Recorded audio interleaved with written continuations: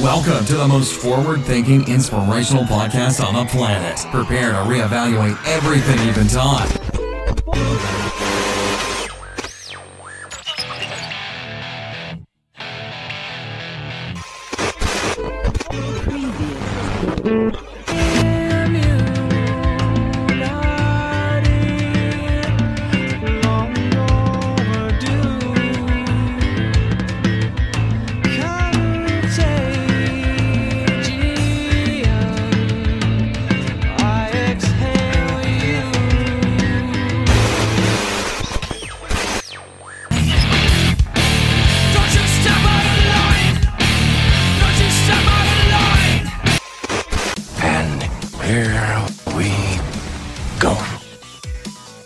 Ladies and gentlemen, welcome back to a very special edition of the Mental Mastery Alliance.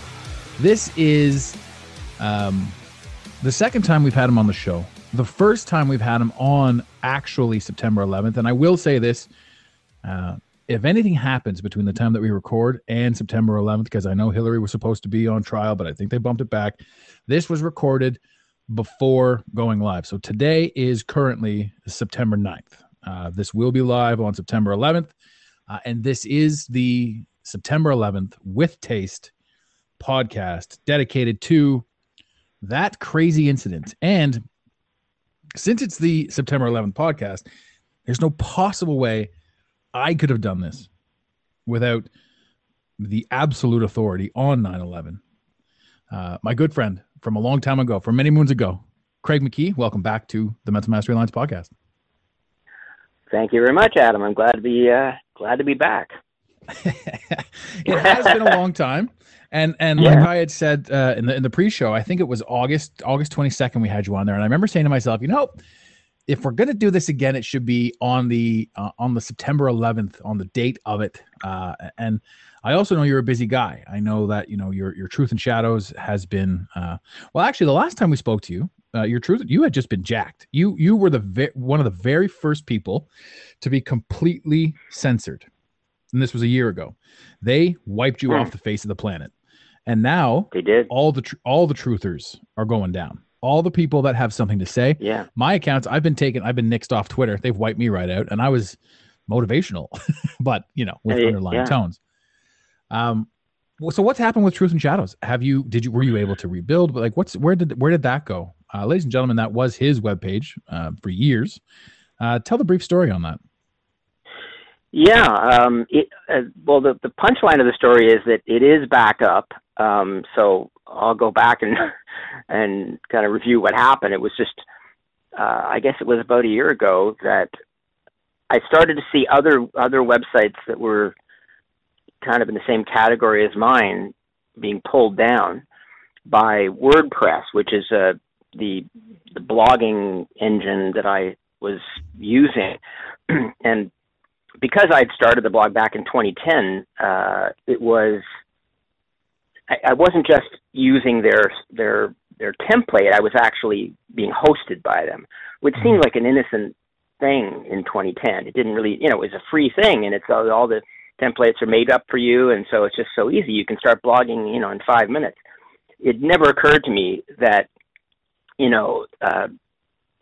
or 9 years later, that those people would then have the power over me to wipe me out, essentially.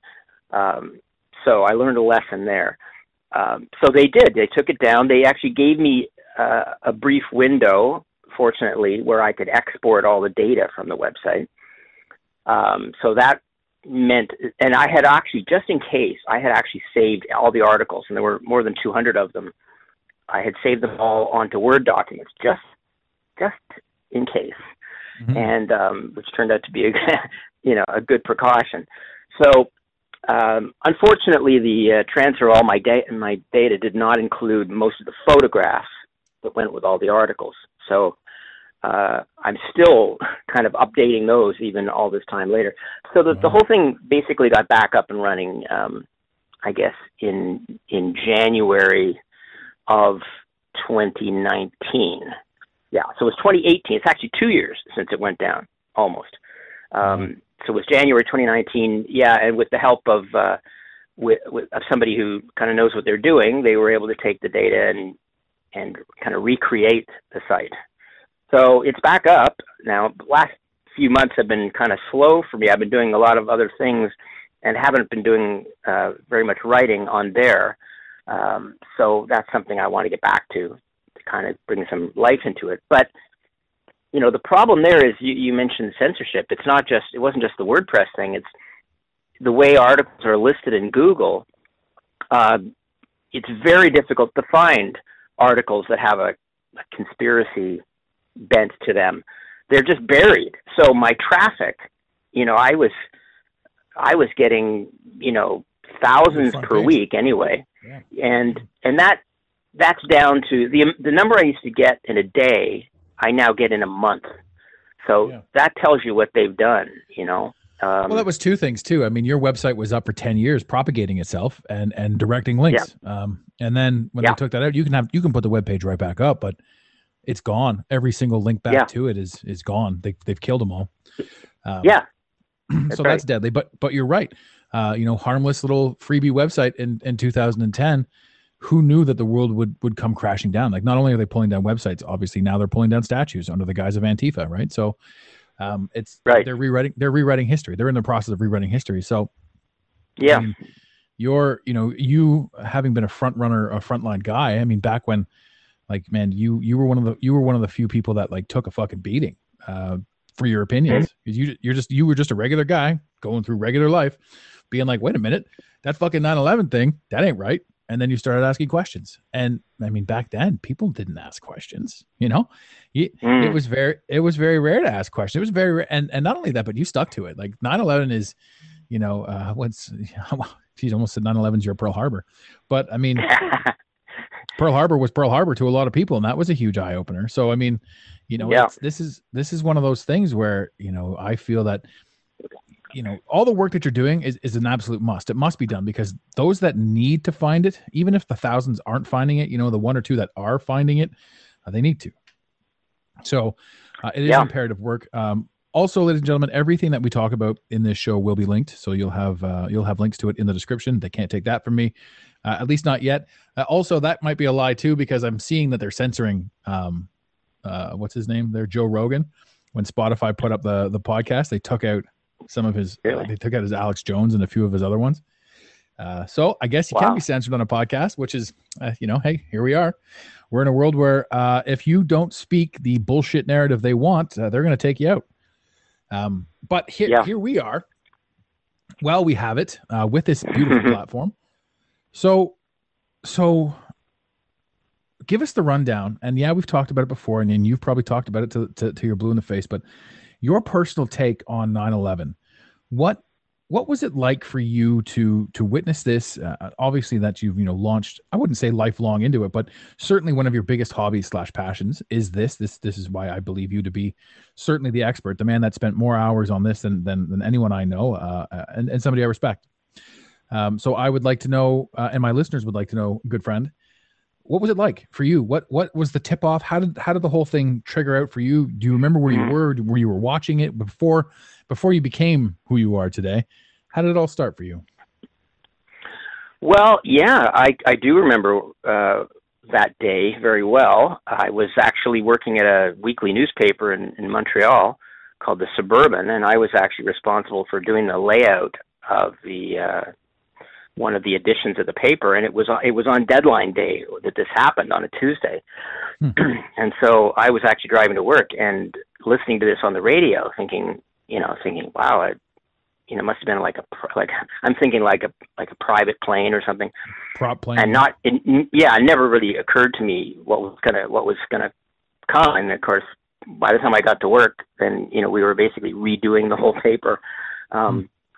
So I remember thinking at the time, once that whole exercise was done, putting the paper to bed, thinking that I guess I wasn't fully awake to a lot of things then, or as many as I think I became later awake. Well, that's the thing, right? You get that one awakening, and then the dominoes start to fall. So yeah. it certainly was. It was another level of awakening from I think I was pretty into opposing imperialism and American policy in Central America and all the various terrible things they were doing down there, and still are. So I was, but yeah, 9/11 was a whole kind of different level, and I remember thinking, I guess I wasn't at the point where I was ready to say, well, this is just complete garbage. This whole story is wrong. But there were instinctively, there were things about it that I felt weird about. And I can specifically remember watching the towers come down and thinking, that looks weird. Why would they come straight down like that if they got hit at the top? Why would the whole building just sort of crumple straight down? Right? And a phrase I've learned since is through the path of greatest resistance. I've listened to a lot of engineers and architects talk about this. So I knew that instinctively there was something very weird about that. But I guess I didn't, take that to its complete conclusion. The other thing that struck me as very weird was the fact that these supposedly hijacked planes were flying all over the place for, an hour and a half, and not being intercepted. How is it? I mean, how is it possible that hijacked airplanes could just be allowed to roam around and not be intercepted before they could do this kind of damage? And in fact, sorry, go ahead. That was also one of the things that wouldn't have been mentioned sort of on the day of. Little bullshit stories that come out sort of afterwards, and then they try to tie it in, and they say, this plane was that, and that plane was this, and there's just so much. There's even so much that's come out about this since the last time you and I spoke, which we'll get to. But yeah, sorry about that. Carry on. Yeah, well, it's funny you mentioned what was mentioned on the day. It's often with this kind of event, you'll get little truthful comments that later will disappear. Like, commentators will make a comment about what is happening because they don't really know the official narrative hasn't necessarily been, fully formed. Yeah. So that's why you got people like Peter Jennings and Dan Rather commenting on the day that, gee, that looks awfully like a controlled demolition, like bombs were planted in the building. And that's because that's what it did look like. So it was natural for them to say that. But of course, after that day, you didn't hear that again. You never heard that again. Once that narrative was locked in, then that was it. I don't know if it happened on the day, but the lady in Britain that commented on Building 7 coming down while she was standing in front of a shot of Building 7 type of thing. Yes. I don't know if that happened on the day or if that was something that was later leaked out as hey, look at this too type of thing. But yeah, that's out there. That happened. Well, that one actually did happen live on 9/11. It was 5:00 in the afternoon, and Building 7 came down at 5:25. And so they broke into the BBC newscast to announce that Building 7 had collapsed. And they went to this reporter, which was funny because she knew, even less than they did. She didn't have any clue what was going on. You could tell. She was just sort of making it up as she went along. But you could see she's standing in front of a window, and out the window behind her, you can see Building 7 is standing in place. So where are they getting this idea that the building has collapsed? But then, of course, 25 minutes later, it does collapse. And in fact, that's not the only time. That's not the only person that said that it was going to collapse. This CNN said several hours earlier that a 50-story building had collapsed. And in fact, there are no other 50-story buildings that could possibly fit that, description. I mean, Building 7 is the only building they could have been talking about, and they were announcing that even before noon on that day. So it seems like a lot of people knew what was going to happen. And you'll even see there's video even of police officers and firefighters and different emergency workers telling people to back up away from Building 7 because it's going to blow up. So I remember that. That was actually they had put that in that was in like a 2020 or whatever. They were doing a story on it, and they added clips, and you could see the guy saying, "It's gonna blow. It's gonna blow." Why would he be yelling, "It's gonna blow"? Like in what world has a building ever just blown up? You know.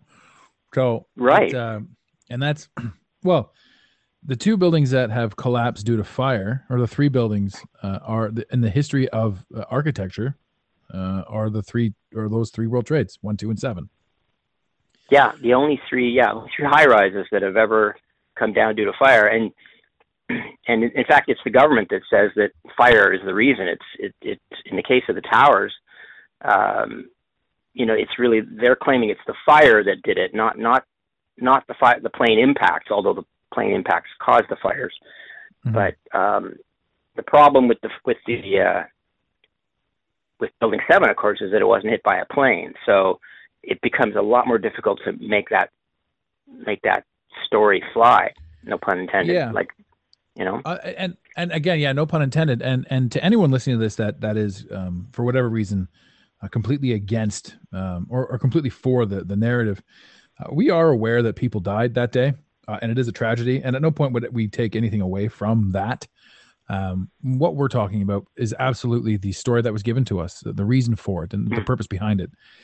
That's what's under the gun here today. And I don't think any of my listeners are going to fucking send me emails saying, "Hey man, people died." Of course they did. That's why it's a big deal. Right. But this Building 7 it's a huge smoking gun. And I was listening to a show, actually a friend of mine on the Freethinker TV Society, go check them out, ladies and gentlemen, if you haven't, he was talking about that he was there. He was there. He had come in from Jersey, and he was at Mike Romanelli was there. And his memory, and we all play that game, how our brain works is we're not actually remembering the thing. We're remembering the last time we remembered it, and it could play up a different this or that or whatever. But his memory as it stands is that he was there and that bombs were going off. No planes hit any towers. He's flat out. He's like, I will say to this day, and I kept my mouth shut for 10 years. There wasn't a single plane that hit those towers. And that, that's eyes on the towers. So that's why, there's a lot of conspiracy that goes around this, that, and the other thing. Like one thing we do know for sure is that the buildings came down. And everything other than that is a peculiarity. Now, the no planes hitting the buildings lines up perfectly with Pennsylvania and the Pentagon. Is it Pennsylvania where the plane hit the ground and got swallowed whole? It was in Pennsylvania, Shanksville, Pennsylvania. So Pennsylvania was one of the other quote-unquote terrorist planes that hit the ground and got swallowed up whole. And people are like, no, I believe that. Why not? And then, of course, the Pentagon being the other smoking gun. So what he was saying was, it's easy to look at the story. The main story is the World Trade Centers came down. Now, once you look at that, it's hard to refute that. I get that. But if you're trying to debunk this, and if you want to know what other people know, look into the peripheries. And the story itself is in the peripheries. What else got taken out? What else got blown up? What else was the narrative? Who else was involved? How many people did they take out with this? What was the symbology? What is 9/11? What was the other one? The lone gunman. I mean, even the pilot for the lone gunman was the 9/11. It was the whole thing, like to a T. Yeah, so, that's the guy that did that was responsible for the X-Files did that show. Yeah, it was a spin-off that lasted long enough for them to run that pilot to give us the predictive programming. Yes. And that that's going on more and more. I think more and more, as this year alone, this year woke a lot of people up to a lot of things. And there's so much like new information this year about the World Trade, and about, I don't want to say new, but certainly things that we can look in different lights, again, things like the no planes. And then when you can apply that knowledge to possibly a story or to this or to that, you sort of come to the point where I think it's like, at what point, I mean, you in your daily life are not in your daily life, but I mean, are you still trying to convince people that it was a hoax, or do you find now that people are just asking you questions more? Yeah, I don't really people that don't agree with me would probably rather not discuss it with me at all. So I would be thrilled if people would ask questions, but some do. People that are more open-minded and more willing to consider their views. But a lot of people just will say like, oh yeah, there's some real questions there. It's kind of easy to say that. It's hard to really kind of take a stand and really put yourself out there. I find that's where a lot of people will stop short. They just want to say, yeah, you've got some interesting thoughts there, and and as much as it's good to get at least a partially positive reaction from people, there's only so much value there is in that. At some point, people need to say, yeah, something's wrong here, and I'm prepared to say so, and at the risk of getting on the bad side of some of my friends and family, which most truthers I know have done. Yeah. Oh yeah, that's where we are. We just hang out over there. So we got up to, in your story, we got up to the point where you had rewritten the edits and you were looking at some of the holes. What point did you say to yourself, I got to start writing about this? I got to start talking about this. How did you, I want to know a little bit more about your story. How did you get to the Truth in Shadows? What brought you to the blog? Well, what brought me to the blog is kind of a mundane little detail, and that was that I came to be aware. I was working at this place, this company that does search engine optimization stuff, and I was doing writing content for them, and I just became aware that these blog engines existed, and that you could actually just create a blog without. I'd always assumed you needed to have create a website and make it and probably pay so much for it, and so it seemed like kind of a little bit unattainable for a long time. But then I realized, oh my God, not only is it free, but it's all the work's done for you. There was sort of no more impediment. So it was that was the excuse. And that was in 2010. I had kind of woke up to 9/11 fully, only 3 years before that. So for the longest time, I was kind of, I guess in my subconscious, I knew that I was uncomfortable with the story, but I hadn't fully put the pieces together.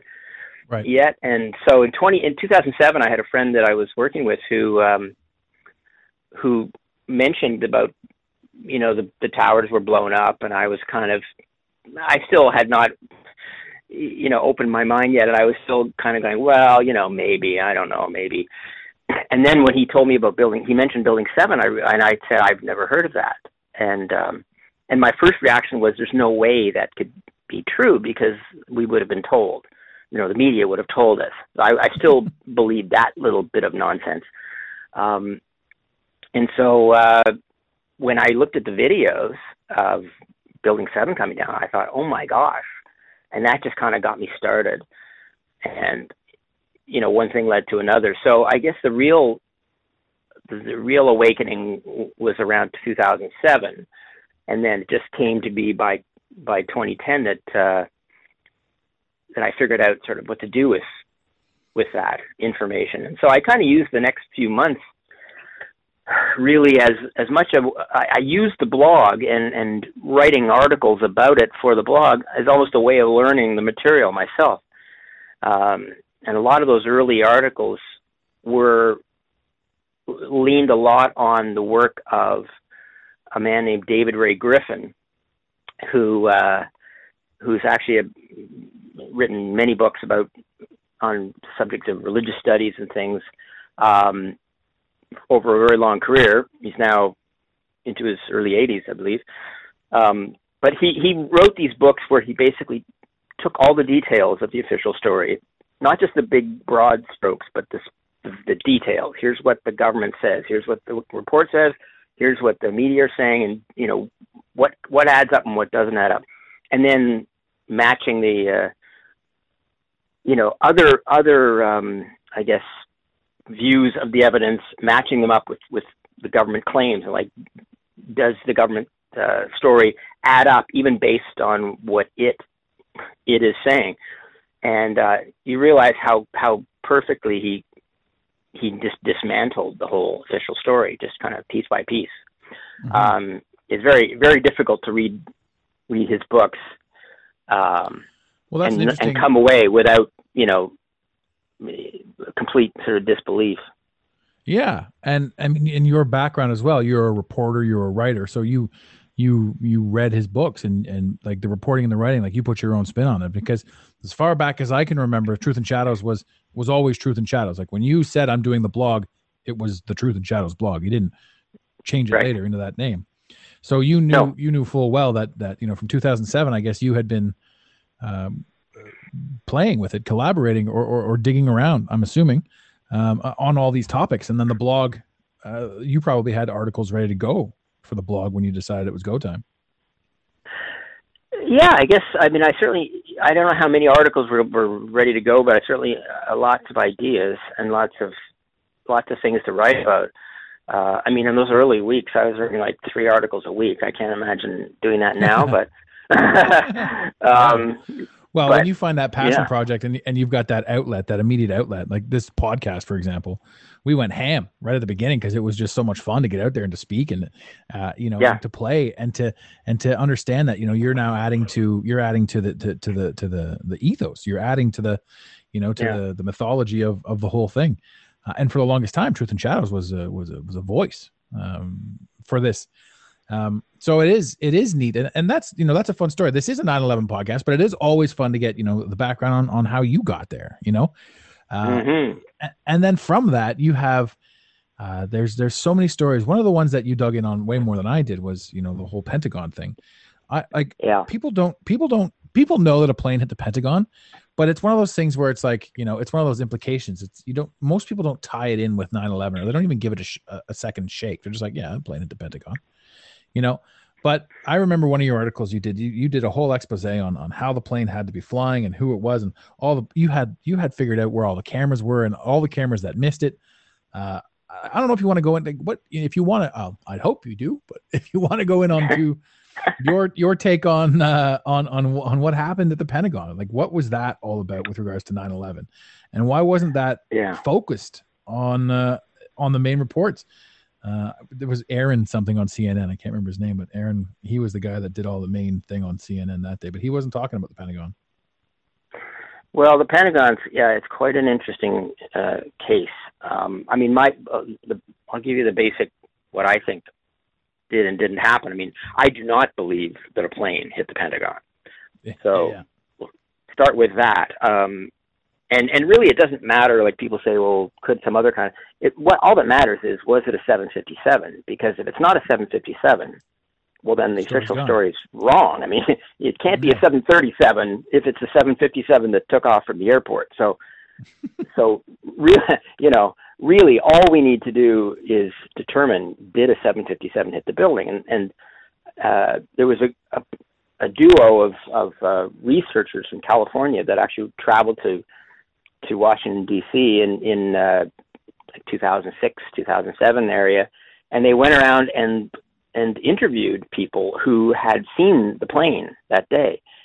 And they found a group of people that described the plane approaching the Pentagon, but on a different flight path than what the official one said. And so this would be, because they used this gas station that was sort of across to the west of the Pentagon as kind of a marker, saying that it was a flight path that these people described. They were separate from each other, most of them, so they didn't know what each other was saying. And they said the plane was on the north side of this gas station, whereas the official flight path would be completely to the south. And the problem with this being this discrepancy is that there really was a whole path of damage that was supposedly created by this plane. It hit 5 light poles, allegedly, and then went across the lawn and into the building, and then made a damage path through the building, including an exit hole. Well, if these various witnesses who described this other flight path are right, then all that damage has to have been staged, because it couldn't have been created on a different flight path.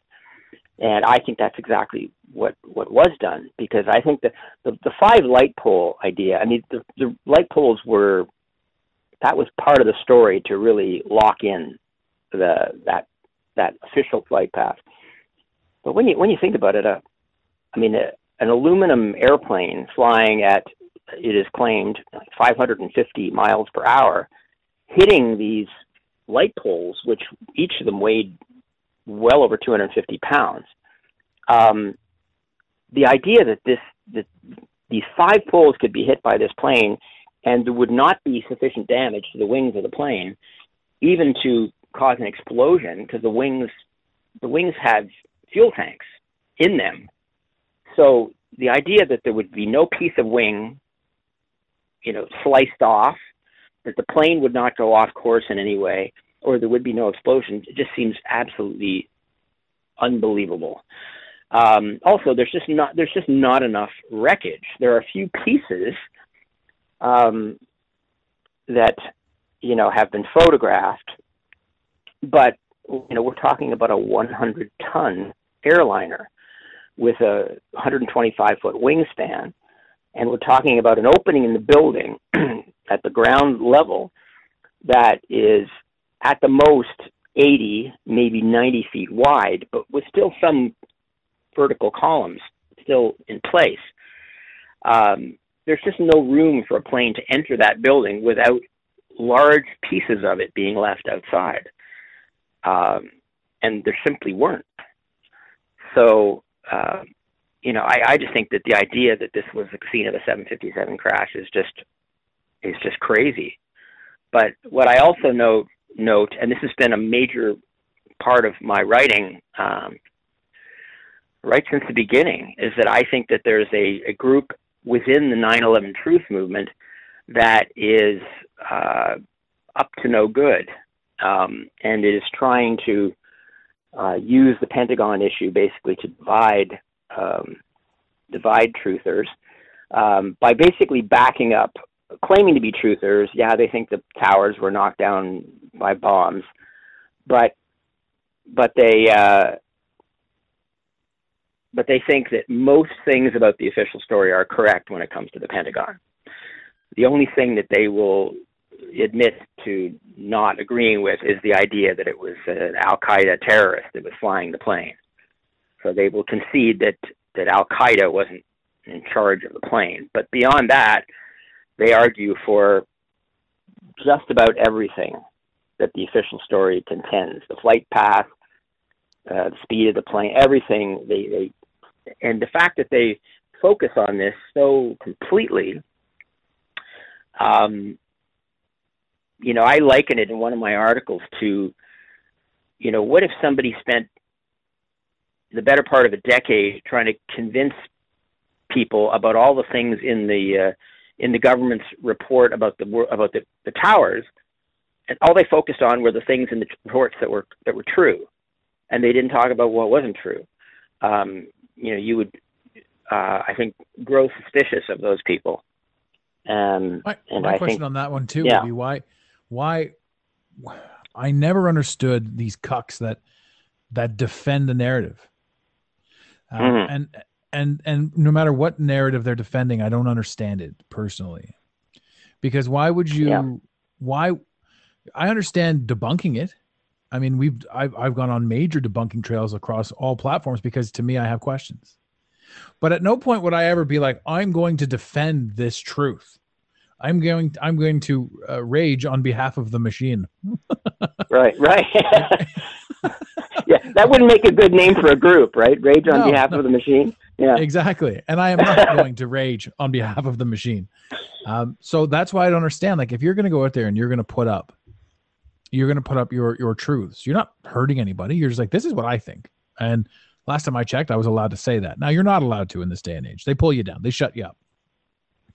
But back then, it was a thing. And for 10 years, people could talk, right? And you got to notice too, all the things that, that they mock, they make fun of, they ridicule. Why is it that you're not allowed to have these thoughts? Why is it that people are there to admonish what it is that you're trying to do? And again, like I said, I can imagine I've spent hours of my life, days, years of my life researching, looking into things. And I just don't blindly accept. But the people that do blindly accept mock you. Now, on top of that, there are people that go above and beyond that. There are people that will debate you.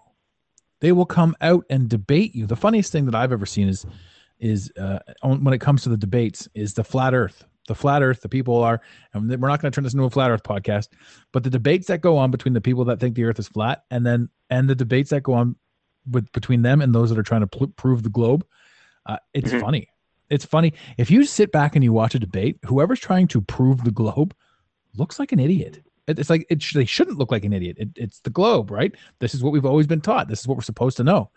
But I mean, you have people like Obama when he was sitting president. He was constantly making fun of the Flat Earth Society, which raises the eyebrow. Why, if it wasn't important, why would you go after it? Why was 9/11 and Flat Earth were like the two groups that were nixed first when they went on this huge tirade, this huge book burning. Anyone that posted about 9/11, gone. Right after that was the Flat Earthers. You used to be able to, like you said, go online, punch in a story. I remember numerous times back when you and I first met, you were like, hey, check this out. I wrote this one. We did a story on this. I'm like, well, what's your webpage? Where is it? You're like, oh, just punch in 9/11 truth. And you'll find all my stuff. I'm like, oh shit, there you are, you know? And you had been ranked so high. Try that now. Yeah. Punch in 9/11 truth. It's just a picture of George Bush sitting there with two Jenga towers crumbled playing with airplanes. You know, and then of course, obviously we've got Epstein. Epstein's come out, you know, now, and the Epstein thing, people are like, well, what does that have to do with anything? Epstein was, you know, these guys were on Epstein's tip. You know, Epstein had all that artwork of Bill Clinton in the red shoes. And most of you guys know what the red shoes are. And the blue dress, the Monica Lewinsky blue dress. And he had pictures of George Bush sitting on the floor with paper airplanes in his hands and two full Jenga towers toppled over, playing like a 3-year-old child. You know, so all this artwork is out there and all this stuff exists and all these things corroborating are out there, corroborating the narrative. But for who and for what, we don't know, right? So when all these things are out there, like there are people that are specifically in groups that are there to make you look a fool for opening your mouth. Now, lucky for them, I'm very well versed in making people look like fools. And I specifically only target now fact checkers. If anybody's on my Facebook or if they see anything like that, I mean, the last thing I said about fact checkers was that they were all pedophiles or pedophile advocates. So I have no problem pulling any punches. And it's amazing that I'm not going to get banned everywhere. And again, I'm a motivational speaker for the most part. I want everyone to get rid of the bullshit and the pain. And when you start seeing things like the 9/11, and when you start, like, if the 9/11 is the tip, I guarantee you there's somebody listening to this show right now going, I had some questions, you know, and now I've got more answers to look at and more things to look at. And like this show's helping somebody. I don't think at this point in the game, you know, all these episodes in that anyone's listening to this, like hating on me, but if you are, fucking right on, man, like good for you to listen to this so long because you hate me. I love it. That's almost a better coup, you know? You know, it really is. But, you know, we have people, I mean, have you, okay, I have to ask, have you ever come across somebody who defended the Pennsylvania airplane?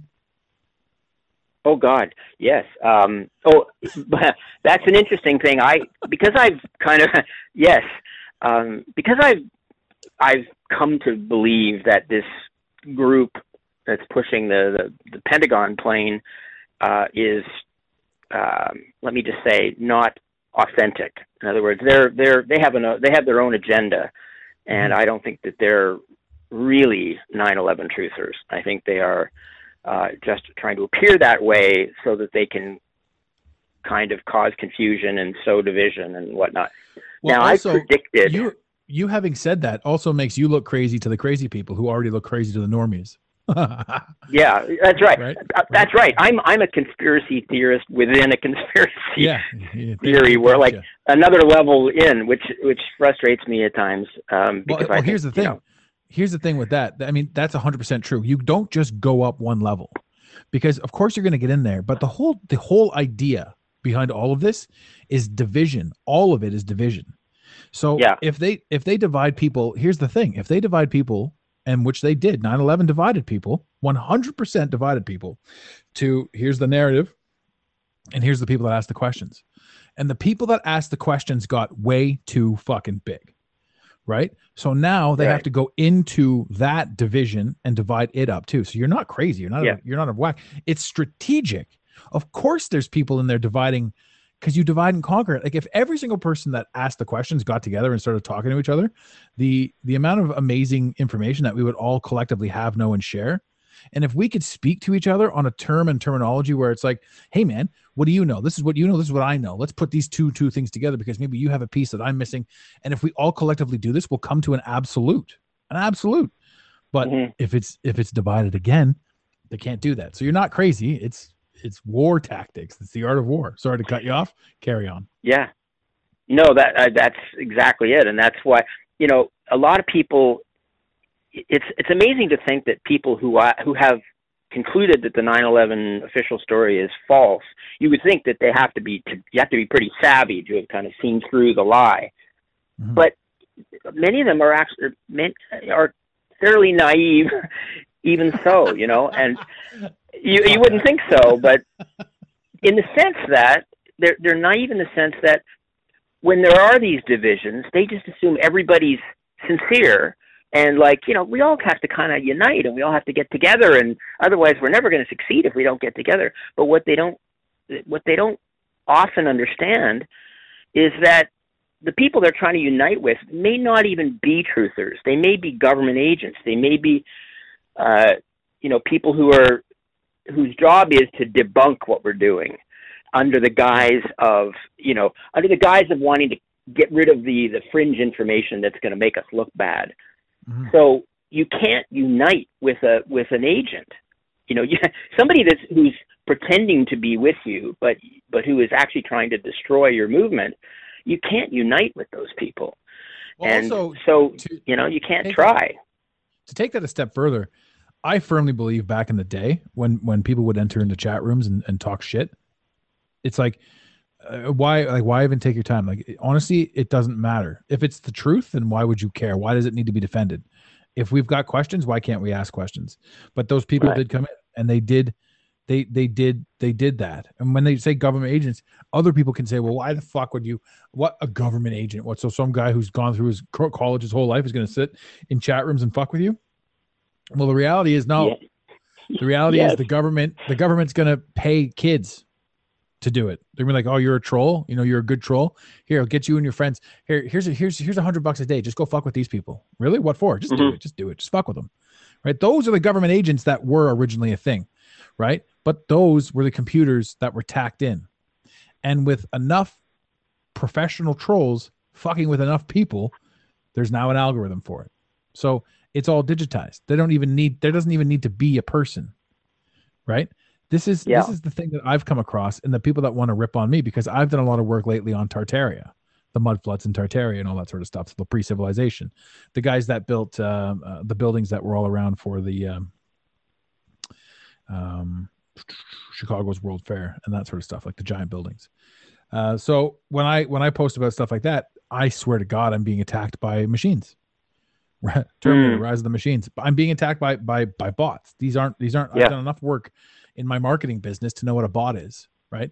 Yeah. And you can catch a bot because they come across as genuine as possible, but they also they repeat themselves. Like verbatim, they'll use the same word in a different sentence, Yeah. Or the same insult an unnecessary amount of times.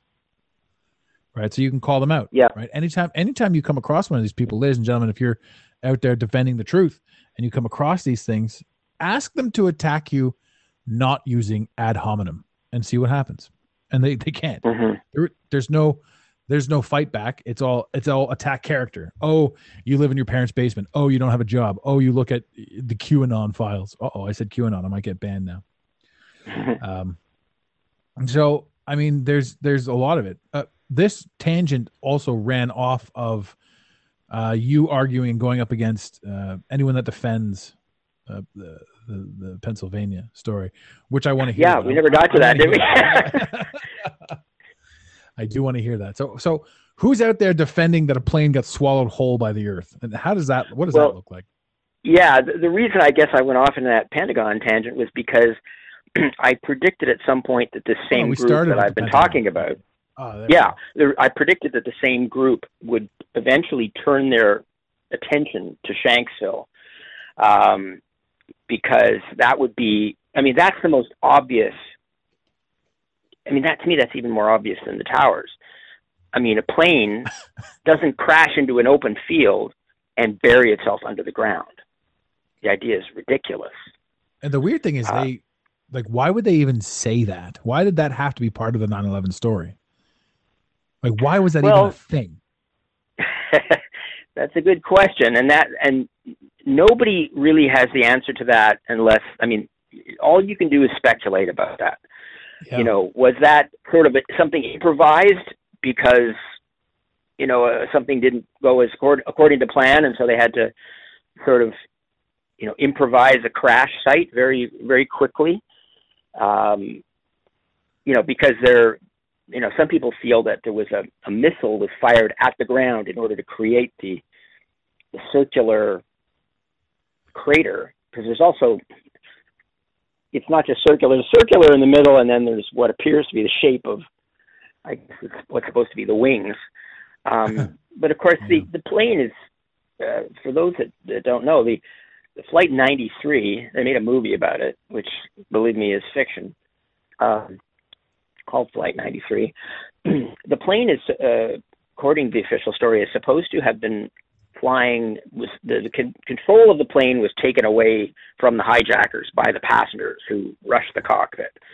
And somehow the plane was flying upside down and at a 40-degree angle to the ground when it made contact. And what you end up with is what is essentially a ditch, 15 or 20 feet across, that looks like sort of a cookie cutter, outline of an airplane, as if it kind of went straight down at a 90-degree angle and just was completely swallowed up. So the idea is crazy, because if you look at real crashes where planes have hit the ground, there's massive, a massive gouge out of the earth, and there's burnt, material everywhere.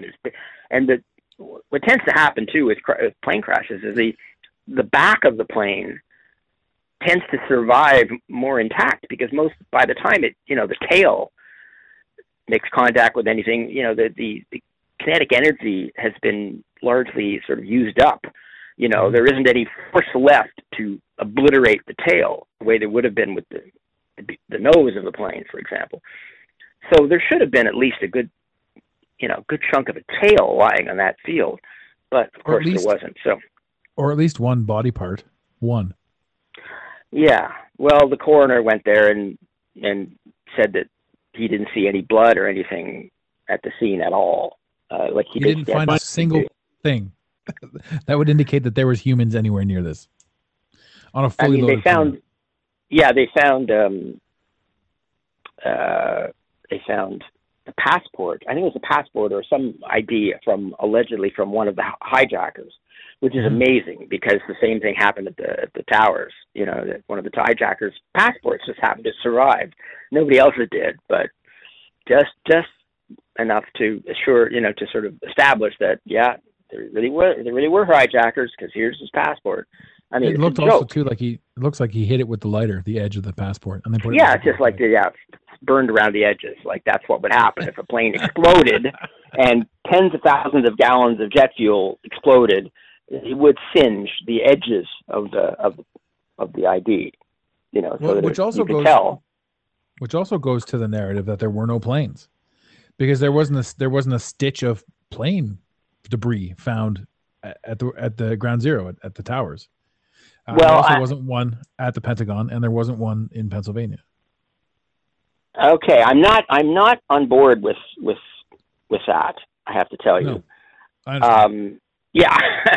So, and I know some of my opponents would love to sort of claim that I am. So I should say, I certainly understand why people, are wanting to disbelieve this part of the story. I mean, I think it's incorrect to say there's no wreckage at all, because there are pieces, especially at the Pentagon and Shanksville. There are pieces of plane, but not enough to account for the crash of a plane.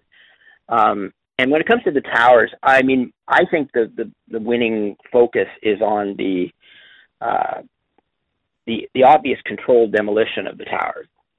I'm the thing about saying no planes at the towers is that it's one thing that will immediately cause truthers to sort of get into trenches and start fighting with each other. And I feel that it's not a productive area to go into. For me, anyway. Division. It's another sense of division. I am mentioning it because, people will say, hey, what about this? What about that? And you're right. Yeah. You hit the nail on the head when you said, bottom line, guys, it's bullshit. We have to figure out sort of what the bullshit is and what they were covering up. Like, why did they take out the World Trade Center? We know what happened. But why did they blow up the Pentagon? Why did they take out the World Trade Center? Mm-hmm. Those are huge stories. And the tie-ins never went away with regards to 9/11. The reasoning behind, what it was, what they did, the information that was theoretically held in Building 7, the part of the Pentagon that blew up was also housing certain informations. A bunch of people made a ton of money off, the insurance from the buildings going down, who just insured it like the day before. So all of these stories come out, but, are they part of the narrative too? Are they this? Are they that? There's so much going on. There's so much going on with that, though. And this is a story that's been told 1,000 times over. The 9/11 story, if you haven't woken up to it yet, and if you 100% say this, the official narrative is the truth, I don't think that individual has the ability to, or it doesn't even matter. It's like, you know what, man, just enjoy your life. Like, if you're happy, don't ask questions, and I think that's a huge thing. But to those that are, asking and waking up to it, this whole COVID thing, in my opinion, and I know you're no expert on COVID, but this whole COVID thing, it's very reminiscent of the same, it's got the same fingerprints all over it. We've all been told something. The news is there. It's all one thing. How many times have we, like, if you turn the television on, you're being bombarded with fake numbers with the COVID thing. And all you have to do is, like, ask anyone. Like, the world is such a small place that if this amount of people died from COVID, like they're saying that did, if this amount of people died, each one of those people, say arbitrarily, has 2 to 4 people beside them with regards to family. That's 2 to 4 people per person that's died that would have posted something on Facebook. So our feeds, theoretically, based on the numbers that they've given us, our feeds would be flooded with memoriams. I've lost my aunt. I've lost my uncle. I've lost my sister, cousin. I've lost my mom. You would be able to cross-reference. And everyone's defense to that now is, I know a guy. Do you? And this is the psyop that runs in. But what's happening is people are catching on to that. People are finally saying, you know what? Like, I identify with this. I need this to be true because it's part of my psyche, like that sort of bullshit. So it's like, I look at this stuff and I've seen a lot of people catching on. I've seen a lot of people catching on to the game being played. They're talking about mass awakenings. Like 9/11 was a huge one. It was a huge event. But the apparently the biggest awakening, like group awakening, has been registered on I can't remember the frequency thing. I should.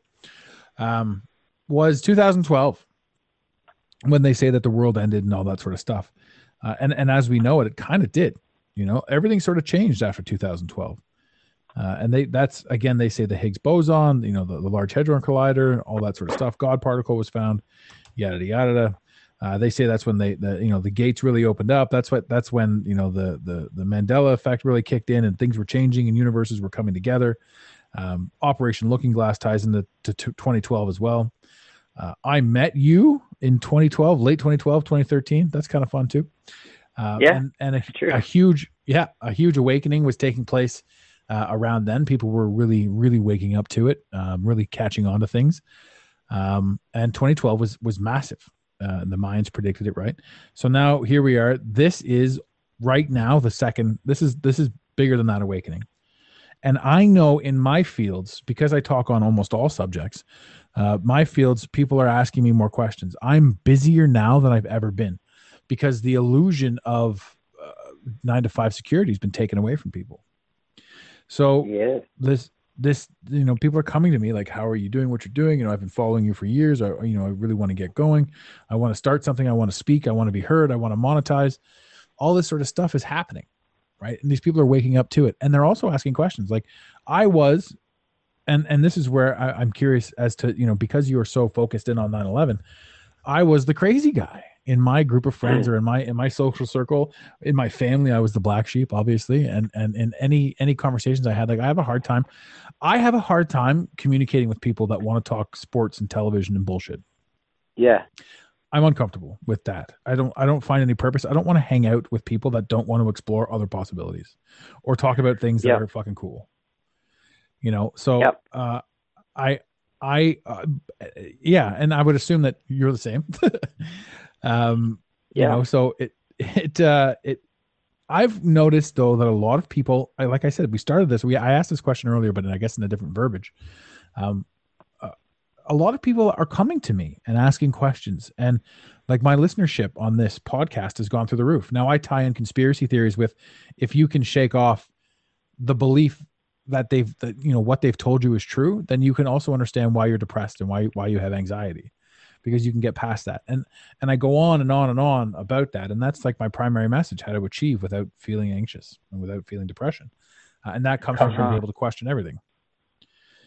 So my question to you is, are people coming to you now more open-minded? Are people asking you questions? Are people saying, hey, that fucking Craig lunatic, maybe he's not so crazy? How have you, with regards to what's going on with COVID and what's going on in the world today, how have you noticed a difference? Have you noticed a change? Are people talking to you differently? Is your life any different?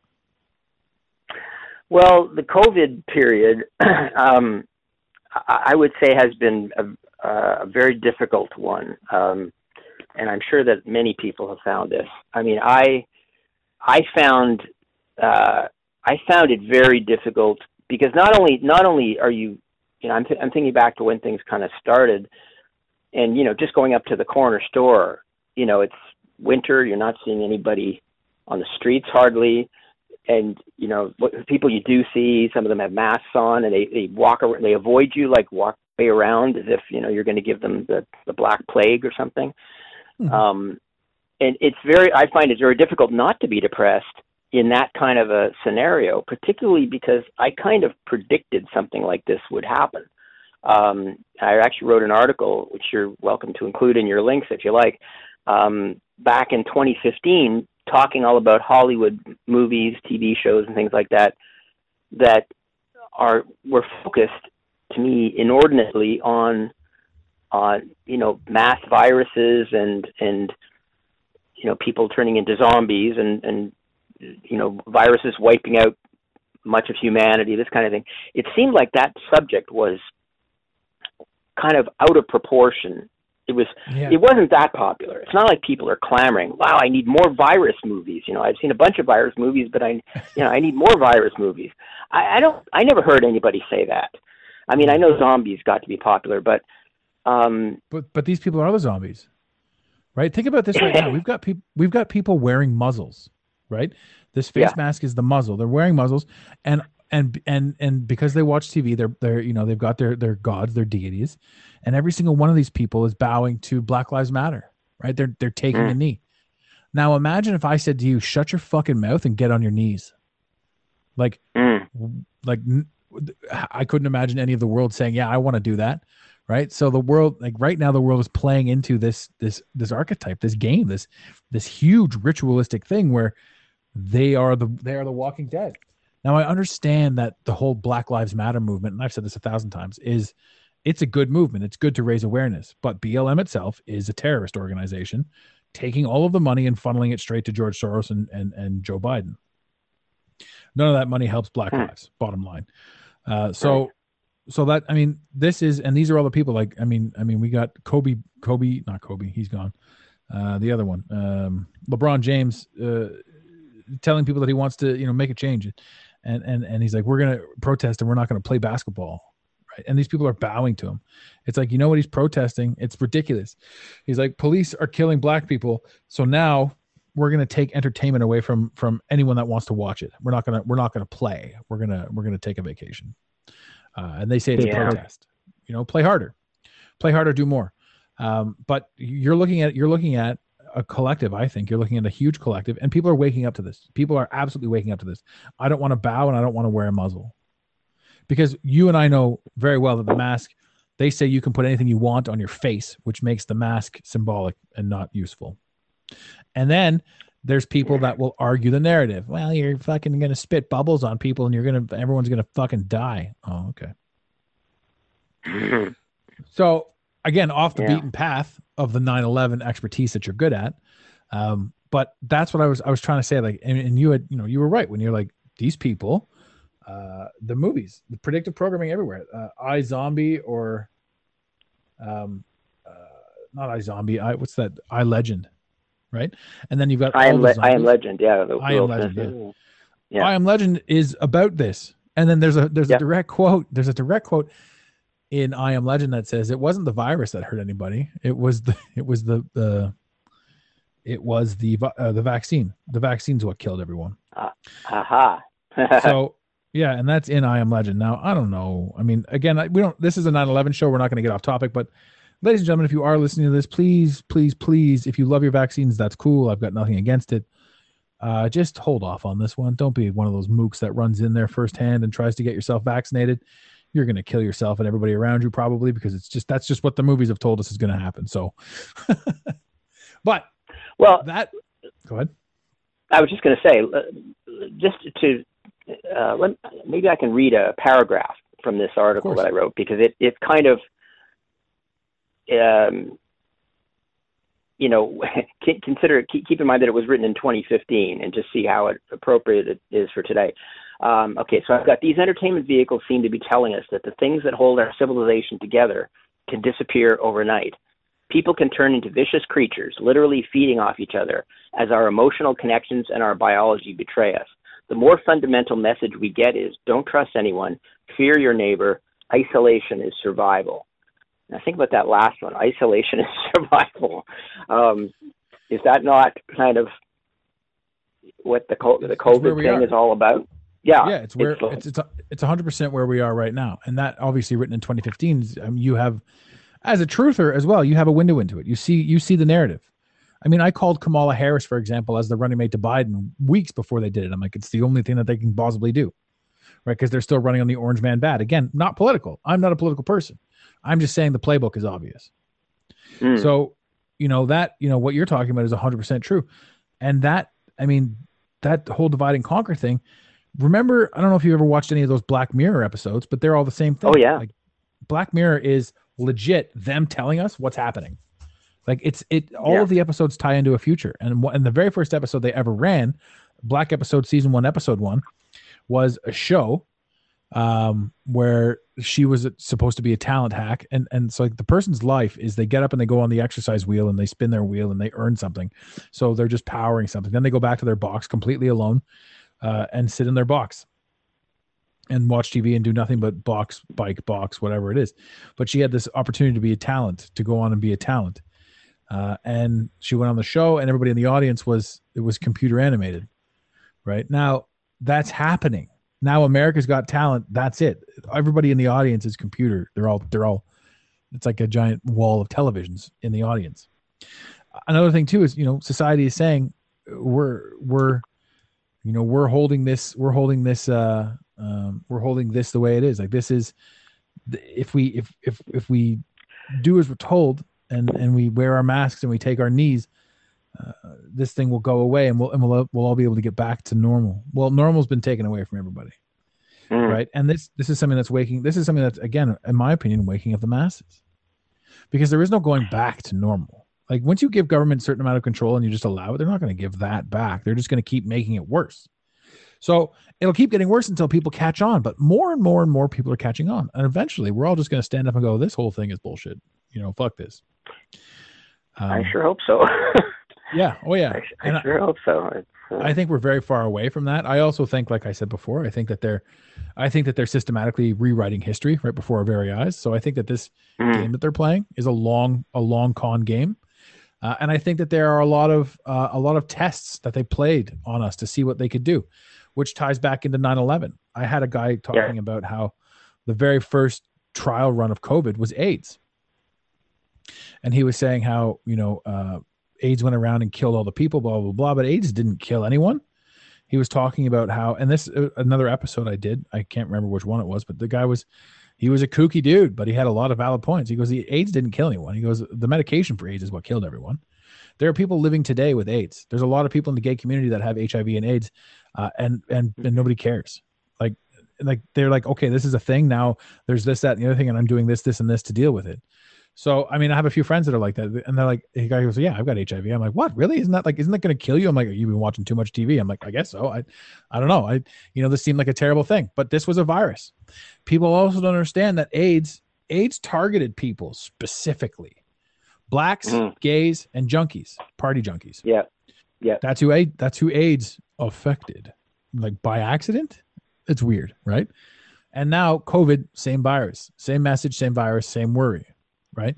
COVID apparently was bat soup. Somebody made it bat soup in Wuhan or what have you. Right. And then that was the original story. Right. And then the second story was it escaped a level 4 biohazard lab. But don't worry, ladies and gentlemen, you have your face masks on, your paper masks. So it won't get you. Level 4 biohazard, no problem. And it's targeting. How does it, if you follow the initial narrative, and if you remember too, the very first initial narrative way back in the day was that people were just randomly dropping dead on the street of COVID. There will come a time where people will say, who fucking cares if I catch COVID? Right? It's like, just shut up about it. I've got COVID. That's it. Moving on. Right? I got the flu last year. I got COVID this year. I don't give a shit. Let's go. Chop, chop. Right? And that's the thing. They're holding on desperately to this peculiar narrative. Now, AIDS being the first one, this being a secondary run with the virus, and yes, a second wave is coming. As far as I'm concerned, this is the way it would be. Again, not wanting to hijack this show for COVID, but tying it back in, is it possible that 9/11 was the biggest trial run for mass media manipulation? Because if you think about it, it was people were able to message, people were able to talk and communicate, people were able to get stuff out there. And they have, because of 9/11, people have talked about Pearl Harbor. Because of 9/11, the information that all of the boats in Pearl Harbor were put together before the attack took place. Right. So for maximum impact and maximum damage from the, I almost called them the Hayabusa, but that's not right. That's a motorcycle, I think. The Tamagotchi? No, wait. I wish I could correct you, but I there's people in the audience laughing at me right now. The kamikaze. Okay. You can call them the Yamaguchis if you like. The Tamagotchi. Remember those things? They were like little egg-shaped things that people had on their keychains back in the 90s. So the Tamagotchi. Oh yeah, it was better memory than I have. You had to raise them. Don't you remember these things? Everybody had them all over the place. They're on your keychain, and if they beeped, you had to feed it or water it or take it out for a pee. Oh yes, I do remember those. Yeah, I guess I was old enough at that point that I wasn't swept up in that craze. I do remember how stupid those were back then. Yes. So the Tamagotchi pilots took out Pearl Harbor because America wanted in the war, right? And then we tie it all back. Indeed. Yeah. They knew. Yeah, the Americans absolutely knew that attack was coming, and they wanted it to come. And they put the boats together for maximum impact. Yeah. And people are like, what are you talking about? And you can look that up, ladies and gentlemen. The night before Pearl Harbor took place, they packed the boats in side by side. So it was peculiar. But they had cracked the Japanese codes, and so they were, they knew exactly what was coming and when it was coming. Mm-hmm. But they did not have the popular support to get into the war, and Roosevelt wanted to get into World War II, but the population didn't. So they needed an excuse, and the attack on Pearl Harbor provided that. And it's very similar to 9/11 in the sense that 9/11 was there was the report done by that group, the Project for a New American Century, had done a report, which is all the kind of the neocons that were ended up in the Bush White House. They did this report saying that, called Rebuilding America's Defenses, where they basically said, it's going to take a long time, absent a new Pearl Harbor or absent a catalyzing event like a new Pearl Harbor, which is actually where David Ray Griffin got the title of his first book, The New Pearl Harbor. So it was basically saying, we can't really move our plans for world domination along as quickly as we'd like, unless we have some major event that, provides that excuse. And in fact, they got the event. And I'm sure some of those people who were involved in writing that paper knew full well what was coming later.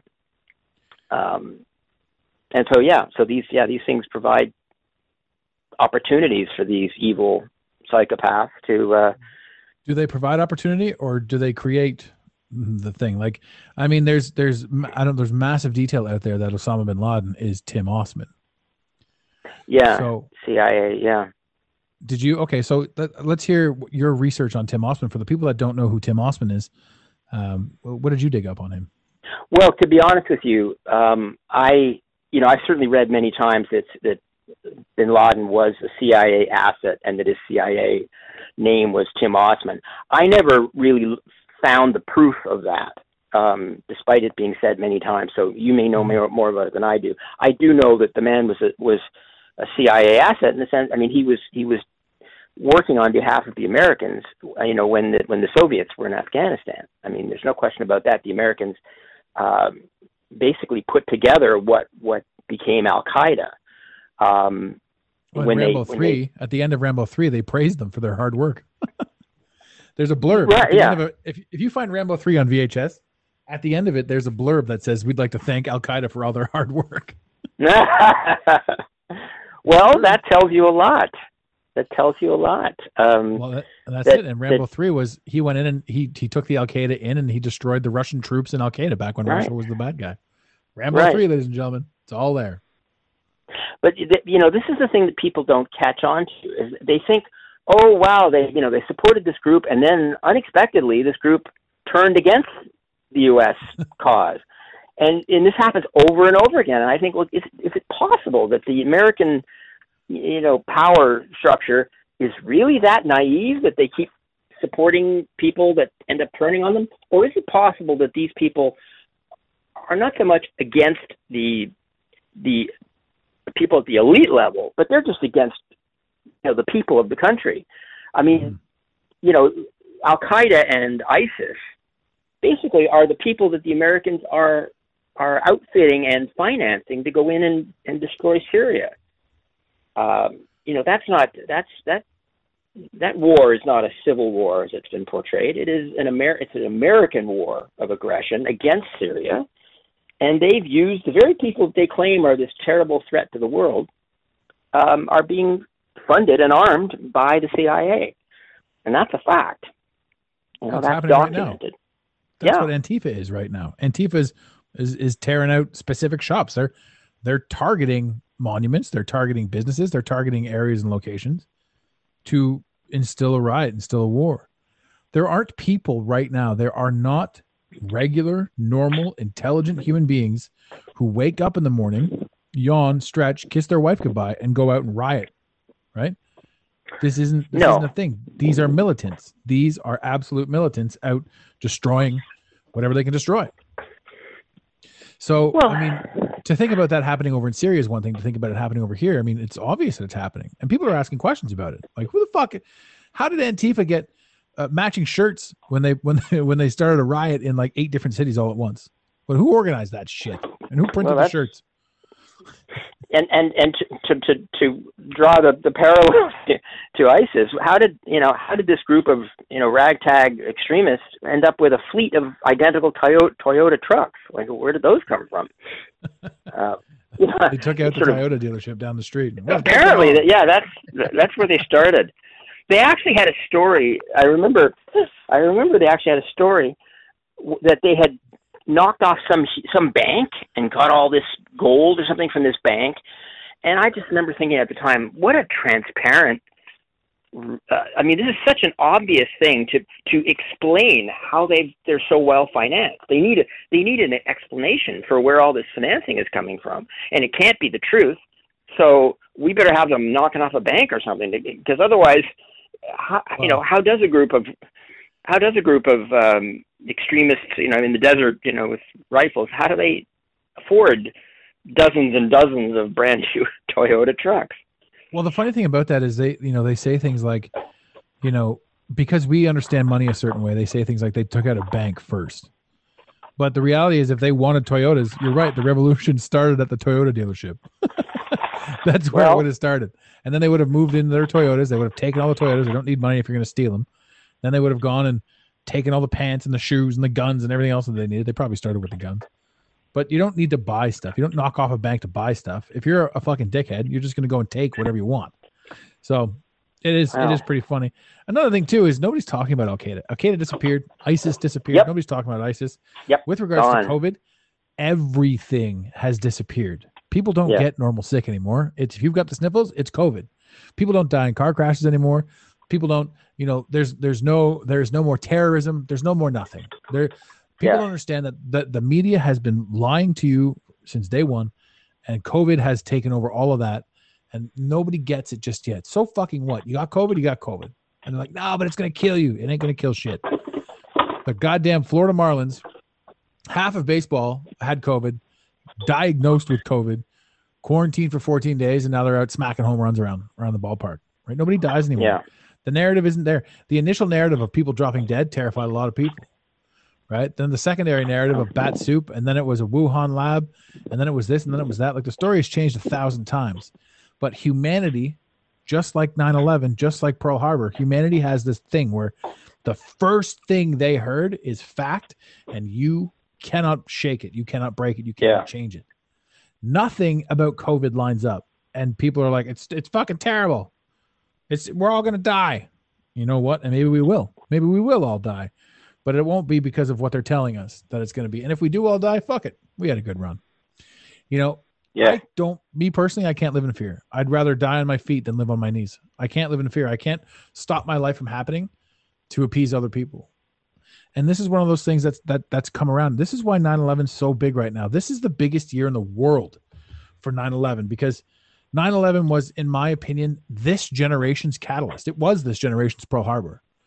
This 9/11 is the biggest thing that's happened to this world up until COVID. So, COVID is a worldwide bullshit story that people are eating up one by one, and they can't keep eating it up. So the disinformation people that you deal with in the 9/11 truth movement are going to be all over the place for COVID. And it's so much worse than that. Like, if we think about it, like they cornered the market. If I post anything about COVID, it gets taken down or it gets flagged. Go check out the CDC, go this, go that. Like, anything at all, we're being bombarded. Why am I supposed to believe the WHO? Why am I supposed to believe Bill Gates? Why am I supposed to believe any of this shit? Why are they silencing doctors? Why are they making people do all this sort of stuff? Like, they are 10 steps ahead of anything that we want to talk about to shut us up. Like, fact checkers didn't really exist or weren't predominant until COVID showed up. Right. And now they're going nuts. Like, for the first little while, they did nothing but fact check COVID and stats on COVID. For what? Fact checking the truth. So now if you wanted to learn anything, just go see what they fact checked. Yeah. If that's what you want to know, just go check that out, because the stuff that they're trying to hide is the stuff that you need to know.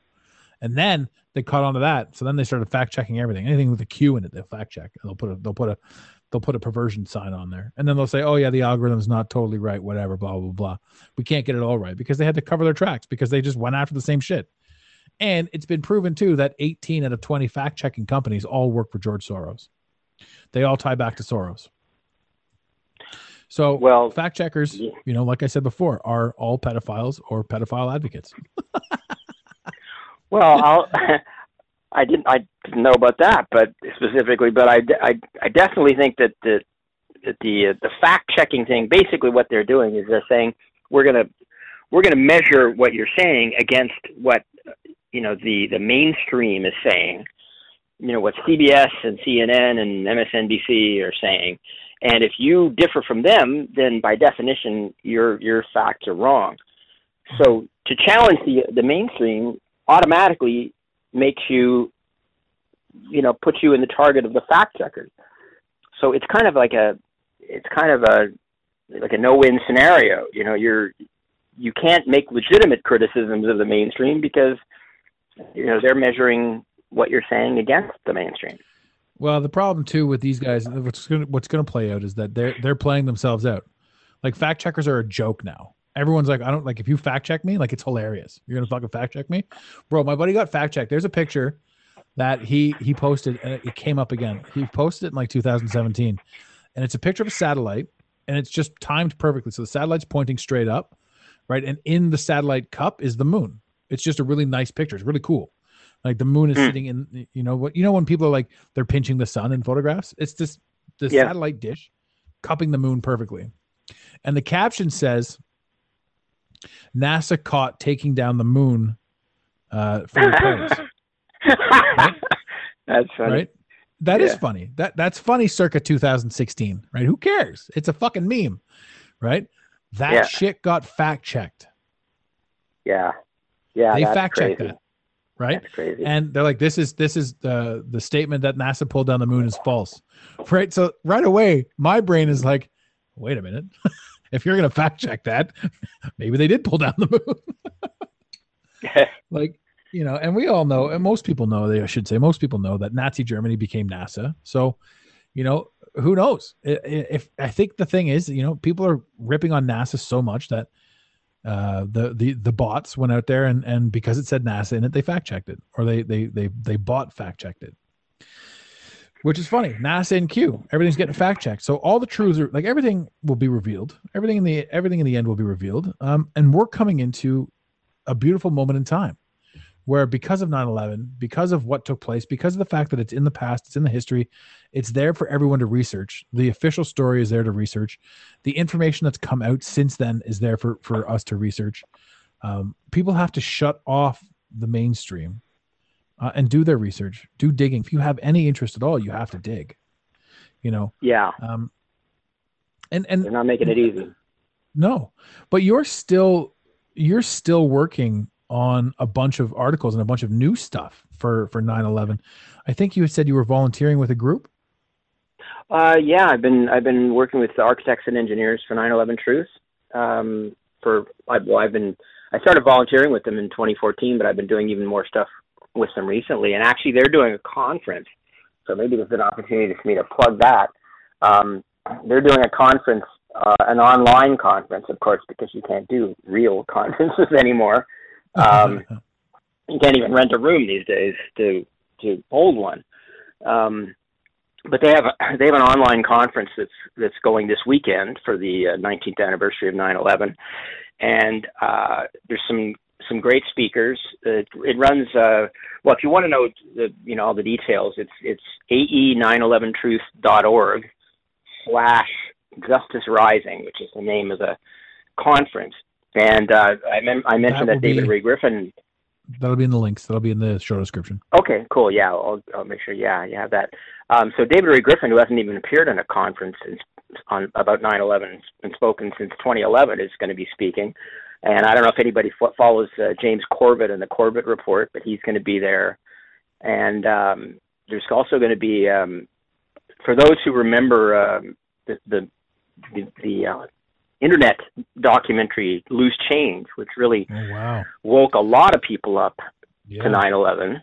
That the director Dylan Avery, one of the guys that made that film, I should say, Dylan Avery has directed a new film about 9/11 for architects and engineers, and it's called Seven, and it's all about Building 7, and it's all about, in particular, it talks about this new study that was released earlier in the year by the University of Alaska Fairbanks, which basically looked at the government's explanation for Building 7 and put it through what they call finite element analysis, which is like a computer modeling process to determine whether the explanation that the government had, if you input that, could that possibly create the result that we saw, and they found after 4 years of study that it absolutely could not, that fires could not have brought Building 7 down. So the guy that did that study, Leroy Halsey, is going to be speaking, and also Dylan Avery, who did the film, is going to be speaking. So it's kind of his return to the subject of 9/11 after becoming back in the heyday of the internet, when your things weren't being pulled down right, left, and center. When everybody was just putting stuff out, and the free exchange of ideas actually was tremendous back then, and now it's a dogfight to get stuff seen and noticed. So this conference is going on this weekend, Friday night, Saturday afternoon, and Sunday sort of evening. Is really worth checking out, and if you can't watch it live, then you can always watch the sessions, because they'll also be archived. So anyway, it's a good sign that such a good conference could be put together at this stage, and hopefully, the fact that it's not practical to do it, in a physical location, maybe that can actually, we can use that to our advantage, and maybe get more people to see it even that might have seen it otherwise. So hopefully we can use this, this BS situation that we're all living through, to our advantage in this instance. Well, I think we will. So yeah, I'm working with those guys and quite enjoying it, and it has sort of reduced my time to do outside writing, but I do a lot of writing for AE, like I do a lot of stuff for them, so on their website. But they're kind of they're kind of where it's at in terms of organizations that really can kind of command respect. They've got, they have full-time staff, and they're not just sort of a couple of people putting out videos. They've got some weight behind them, and they've got 3,300 architects and engineers who've signed their petition calling for an investigation. So there's a lot of positives going there. Do you think that that'll work?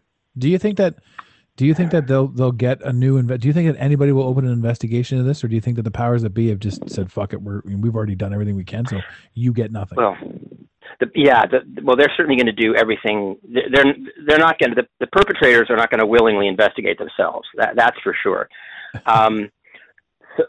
But what AE is doing, and what there's a lawyers committee for 9/11 inquiry that's been doing some stuff. There's basically trying to find. Suing. Well, that's right. The AE and the lawyers committee is actually suing the FBI for not considering all the 9/11 evidence when it did its investigation. So that's pretty cool. And they're trying just as many different avenues as possible. It's kind of like, you fire a bunch of shots, and they don't all have to hit, but you hope something does. And so maybe this lawsuit will be it. This University of Alaska study, I think, is very important. Of course, the mainstream media has completely ignored it, except for the television station in Alaska, network television station, actually covered it and was reasonably even-handed about it. But none of the big media really have looked at it at all. There's a massive pandemic right now going on with missing children, and I speak on this 100% of the time. And it's not anywhere, right? Ever since Ghislaine Maxwell went into custody, they are busting people left, right, and center. Yeah, kids are getting rescued all over North America. Hundreds and hundreds of kids are getting rescued all over North America since Maxwell went into custody, and that isn't even a blip on the radar. So I don't know how far down 9/11 falls on that, but human children lives. Oh, the one hill I will absolutely die on. I will blow up my entire goddamn audience, everything that I've ever amassed and accumulated, my reach. I will take it all down. I'll let them take it from me if that's the hill I die on. And they don't talk about that. So I understand that, it wouldn't behoove them to talk anything about this sort of stuff, the 9/11. But it's fascinating. It is fascinating. So this is a a 3-day event, and people can just Yeah. go in and log in and get all kinds of great information about this. It's like, Yeah. what else are you doing this weekend? And I know it's funny because, ladies and gentlemen, what you don't know about me is sometimes I'm diligent when it comes to things. And I really, really wanted to speak with Craig, and I wanted him on as the guest. I wanted his voice to be heard on 9/11 simply because of the amount of work that he's done and the amount of respect that he should command on this topic. And there was no possible way that we were going to get him on the date, so we had to do it early. And I've been trying now for 2 weeks to get him on the show. And he didn't answer my messages for a while, so I took it personally, started to cry a little bit, but he finally got back to me and we finally got it done. The man's a busy man. So are you speaking at this conference, or are you helping out, or how are you, tell me a little bit more about this. Architectures and engineers, it sounds fucking awesome. Yeah. I'm definitely not speaking. That's for sure. I'm definitely behind the scenes. There are people who are better known than I am and have, more, well, they're just, they're the right people really to speak to people. I mean, there's a guy named, I could just see you actually on stage. I know your personality. You might not be the best face-to-face on stager type of guy. Nerves might get the best of you, but it's your research that they'd be talking about, because fuck, you're good at that shit. So it's, well, awesome. I'm trying to make my contribution behind the scenes as much as possible. I wrote content for the the special web page they put together for the conference. So I've written, not that my name's on that, but not that it has to be. But I've made my own contribution, and I'm happy to do that. I don't need anybody to give me any credit. But it's just, I'll give you credit, brother. You got it all from me. Well, this guy right here. Well, then I'll accept it, of course. Yeah, but yeah, it should be interesting, and I would suggest people just check out that webpage and just let's see if there's anybody that interests you. There's one guy that's talking about the police state, the advancing police state, which is a subject we should all be interested in. A guy named John Whitehead, he's really good on that subject, and there's a guy named Daniela Ganser who's also on the Sunday. Those two and James Corbett are the three that are speaking on Sunday. And Ganser is basically wrote about an operation, a secret operation called Operation Gladio, which is basically the CIA and NATO basically carrying out terrorist attacks, false flag operations in Europe, and then having those attacks blamed on various leftist groups. So they were basically like little mini 9/11s in a sense. They were terrorist attacks that were supposed to be by these groups, but they weren't. They were by the CIA and NATO. So, and that's documented, Operation Gladio. So, I encourage people to explore that a little bit more. So it just shows that when people say, I can't believe that 9/11, that anybody, that they could actually do such a thing. Well, they've done it before, so why wouldn't they, would be my point. Yeah, and they're going to continue to do it because they keep getting away with it. Because every single thing that we look at is on the television. Every single thing that we, the people, know is what they've allowed us to know. And anything that we want to know, we have a hard time digging up. So for us to be here, like right now, this show is hopefully it's one of those shows that gets people waking up. It's one of those shows that for the time being, until they shut me down, which they probably will, you can come here and you can be entertained and you can ask questions and you can hate and you can love and you can just do whatever the fuck you want. But, the idea is, we want that information out. We want as much as we can to get out about as many things as we can. I want to look more into Gladio. That seems to me like it would be an entire topic. But this has been a lot of fun, man. I definitely will I'll get you to send me that information or just message me. So I've got the exact links to make sure that stuff's in the pod or in the podcast description. Because people need to know this stuff. I mean, this was a really good show. I love that we were able to tie in Pearl Harbor, 9/11, and what's going on right now, because it's literally all the same psyop. And it's out there, like Mulder says, man, the truth is out there. And so is a lot of bullshit. There's a lot of bullshit out there. There's a lot of shit you got to sift through. There's no point, ladies and gentlemen, in listening to any one story or believing any one fact. It's literally just a matter of you getting out there and doing your research, getting out there and digging and figuring it out and doing your work and resting on what lies right with you, because you'll find your truth. You'll find it. You'll feel it. It will be true to you, and it will be something that you comprehend and understand.